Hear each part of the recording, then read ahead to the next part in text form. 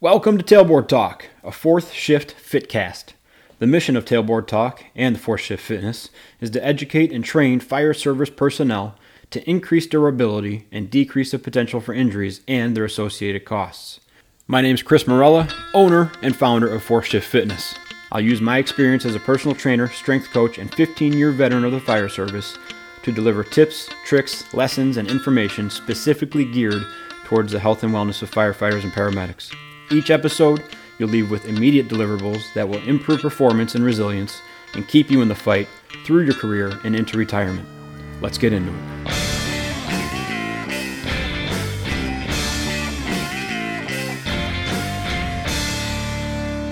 Week 2 coming to you from the closet. Again, a different closet. Different closet.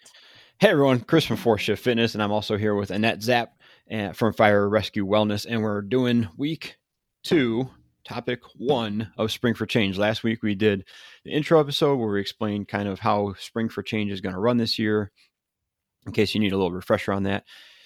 This podcast comes out on Wednesdays, and we're going to introduce the topic, and then on that same Friday, so 2 days later, Annette and I are going to blast social media with the topic again and all kinds of infographics and tips and stuff like that. So you have 2 resources to go back to. Each week we're going to do that for a total of 5 weeks. We're on week 2 now. Topic 1, which is sleep. So Annette, first of all, welcome back for the second of 5 episodes in a row, probably. And once again, although a different closet, you're back in the closet. It just sounds so much better from the closet. So now I'm in the Fire Rescue Wellness office closet. Coming and to at this you. point, I think you're just bragging about how many closets that your house has. I don't think you actually need to be in there. I think it's just fun to talk about how many closets you have. I have a lot of closets. A lot of closets. Lots of skeletons. All right, let's see. When we did our intro episode, we talked about some of the main points that we wanted to bring up each week. And yours was you cheated on the answer because I said, give me one thing you want to talk about in sleep. And you said, oh, I'll just talk about everything. So while that's one word that you can talk about with sleep, why don't you expand on, I want to talk about everything in regards to sleep. Fair enough. I don't think I cheated, but all right, here we are. I did make that statement. It was a bold statement. Everything gets better when you sleep. But think about it. When you sleep adequately, your mood's better. When you sleep adequately, you have more energy. When you sleep adequately, you get along with your family better. You probably do your job better. You certainly make better choices on your nutrition. And like I said, you have more energy to train.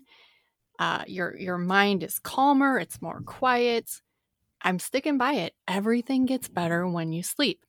However, I do appreciate what Chris had to say, which was... you're not going to sleep much. So it's nice. On duty. On yeah. duty. Well, yeah. It'll be out of your control whether you sleep much on duty, well within your control, hopefully to sleep off duty. But before we go on to that, you're using a word here that I really like, and I didn't pick up on it last time, but you're saying if you sleep adequately, which I think is perfect because although there's general guidelines out there for sleep and what's optimal, and there's scientific studies to back it up what's optimal, some people can operate on more and some people can operate on less. And some people, if they sleep too much, it can feel detrimental. And so this is really something where, like, if you're getting 6 hours of sleep nightly and you feel really good, and then you try 8, which is the common recommendation, and you don't feel as good, adequately for you might be 6. And so that's okay. So while we're talking about this stuff, it's just like the other topics we're going to talk about. You got to figure out what's right for you and what you feel best at, and then make the appropriate steps or the necessary steps to try to get back to that baseline or that optimal level of sleep. The research is really clear and compelling, though. 7 to 9 hours for the vast majority of people is best, somewhere between 7 and 9 hours. Your risk of mortality increases greatly below 7 hours. And interestingly enough, it also increases above. But it exists on a spectrum. And so, again, we're going to try to do the very best we can with what we're given. And what we're given on duty is sometimes a big old poop sandwich. But my point is, if we can optimize what we're doing off duty to try to soften the impact of on duty, that's a win. Absolutely. And that's something, it's one thing to make your bed at 6:00 at work and to put on a sound machine and to make sure it's dark and make sure that it's cool and not use blue light or not try to take in blue light after, 2 hours before bed, and to not eat sugar or have caffeine 4 to 6 hours before bed. That's all. It goes back to like your risk for disease. There's the controllable and there's the uncontrollable factors, right? Those are all controllable factors. And then where each of us work, we have 70 to 120,000 people that will determine the rest of our schedule. So all those things are the best laid plans, and then we have to go back to reality, which is we're here to serve the public, and they can call whenever they want and as many times as they want. And in that, that gap, in those two realities, between them sits the frustration level. Because if you go to bed or you round your day out at 5 or 6 o'clock and you expect to sleep all night, even if it's unrealistic, and you have it in your brain that we're going to sleep because I got stuff to do tomorrow, and even one call happens, that makes for just a frustrating situation. If you go to bed knowing that, hey, I took care of as much as I could, and if we get up a few times, it's not great, but at least I know when I get back to bed, I'll have the best chance possible at getting the best sleep possible for even a short duration. It gives you a little bit of a safety blanket there, a little, not as a pun or anything, but it gives you a little bit of peace of mind that, hey, I might not be getting much sleep, but the sleep I'm getting is going to be at least quality if it's not quantity. So why don't you give us some sleep tips for on shift? I almost feel like we should capture our pre-podcast information because sometimes there's gems there, but I'm going to try to regurgitate everything we talked about.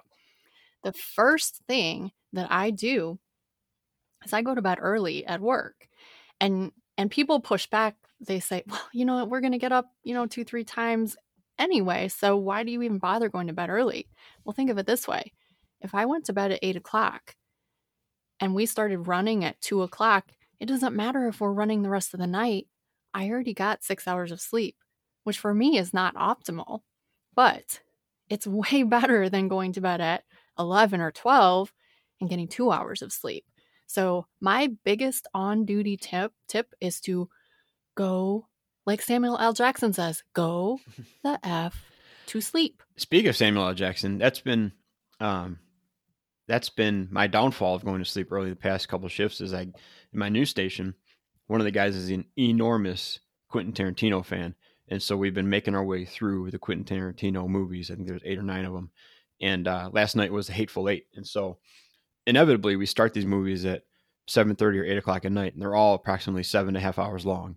So by the time we go to bed and then we get a call in the middle of it, or so by the time we start watching it, we got a call in the middle of it, we come back, we got to finish it.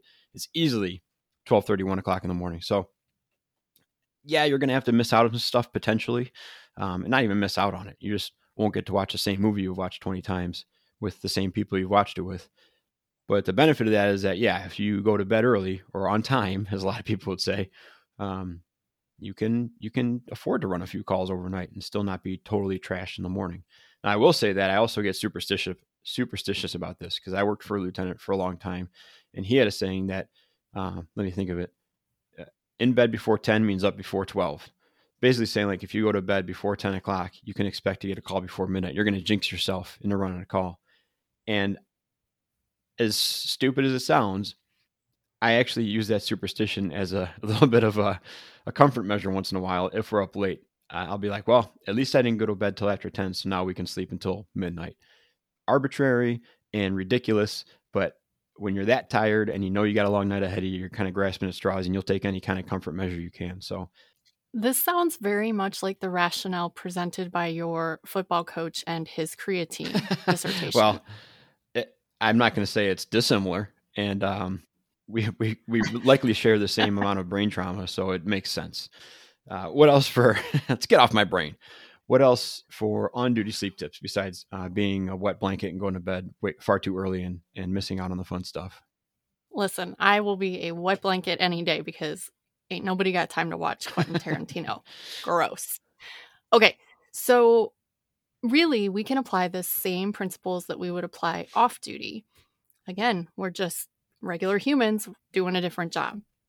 And so Chris kind of hit on them prior, but, curtailing our caffeine use, especially at least 5 to 6 hours before bedtime, really important. And then making our sleep space as conducive to sleep as we can. If you're in a common bunk room, that's going to be difficult, but keeping it cool and dark, avoiding screen use, so avoiding the phone and the iPad, especially in bed, but hopefully for a couple hours before you go to bed. And then just experimenting with a last meal before bed. Some people respond really well to a high protein carbohydrate kind of a thing. So maybe cottage cheese and a banana, or Greek yogurt, blueberries, something like that. A lot of people respond really well to that for sleep. There's also some other supplements, so to speak, out there that I shouldn't say supplements, but some nutritional interventions that have some decent data. Tart cherry juice has been shown to help induce sleep. So, just experimenting sort of on yourself and seeing what happens. That's my best advice. That's great. And I think it's so funny. When you bring up the, not holistic necessarily, but like the tart cherry juice, I know magnesium is another one. I feel like people will be more likely to try that than going to bed early. So it comes with a realistic view of this, right? Of, yeah, we can tell you to go to bed early. It probably won't happen. Or if it does, it won't happen until you're later in your career and you don't have the FOMO like the young guys have. They have to stay up just in case or listen to the radio. But I think a lot of people would be kind of more receptive to trying those kind of external factors, or even though it's not the old magic pill, right? If you give me something to take that I think can help, I'm more likely to do that than actually put the work in and making my environment better. So I also just realized that I have written down here in front of me, I was going to ask you about off shift sleep tips, and I was going to do some on ones, but I feel like between the ones you just mentioned and what I'm going to mention, we got a pretty well-rounded on shift sleep tip database going on here. We got it covered. Here's my big one for on shift. And this is kind of a pet peeve of mine because I used to do it. And then now when people do it, I try to talk them out of it, but sleeping in the recliner or sleeping in the day room. I used to do it when like I said, I had the FOMO. I was newer on the ambulance. I was nervous about calls that I had to get to them. Like nervous about not knowing where the call was or how to get to it or my skills or whatever. And so I'd be just restless, just unsettled at night, and then stay up too late watching movies or whatever, sports. And then it'd be like 12:30, 1 o'clock. And I'd be like, well, I'm going to get up in 4 or 5 hours anyway. So I'll just sleep in the chair and go grab a blanket and try to find a way to get comfortable. And after a couple of years of that, probably I stopped because there were more nights I spent in that chair that were uncomfortable. And we would run a call at like 9 or 10 and then get back, and then we'd be done for the night. But I was uncomfortable the entire night. So had I just gone to bed, I would have slept. But instead of that, I made myself uncomfortable. And what I eventually traced it back to for a lot of guys is kind of grasping onto something you can control. We kind of have it in our head that if I'm not comfortable and if I wasn't sleeping anyways, and I have to go out for some call at 2 o'clock in the morning, well, that person or that call or that situation didn't cheat me out of anything because I wasn't comfortable anyways, and I wasn't getting good sleep. So I'm no worse for it because I wasn't getting sleep anyways. I understand the logic behind that, flawed as it is. But at the same time, if you don't sleep then, like I just said, you are cheating yourself. It's not that you're waiting for someone else to cheat you out of sleep, quote unquote, because it is your job to get up at night. But you're cheating yourself. And then the next day when you go home, and I've had this conversation with Katie a few times, she's like, did you sleep last night? I was like, no, we were up until 2 and then I just couldn't sleep. And then later in the day, I'd be like, oh, I'd let it slip. I'd kind of sell myself out. I'd be like, oh, we watched this movie last night. And she's like, I thought you were out running calls. Like, no, I was just up screwing around watching movies because I was restless. And she's like, then you can get up and cut the grass. Like, if you're up running calls, that's one thing. If you're up watching movies and screwing around, you can go cut the grass today. I mean, you're not getting any sympathy from me. So go, Katie. So my number one tip is get out of the recliner, go to bed. Just like Annette said, get out of the recliner and go to bed.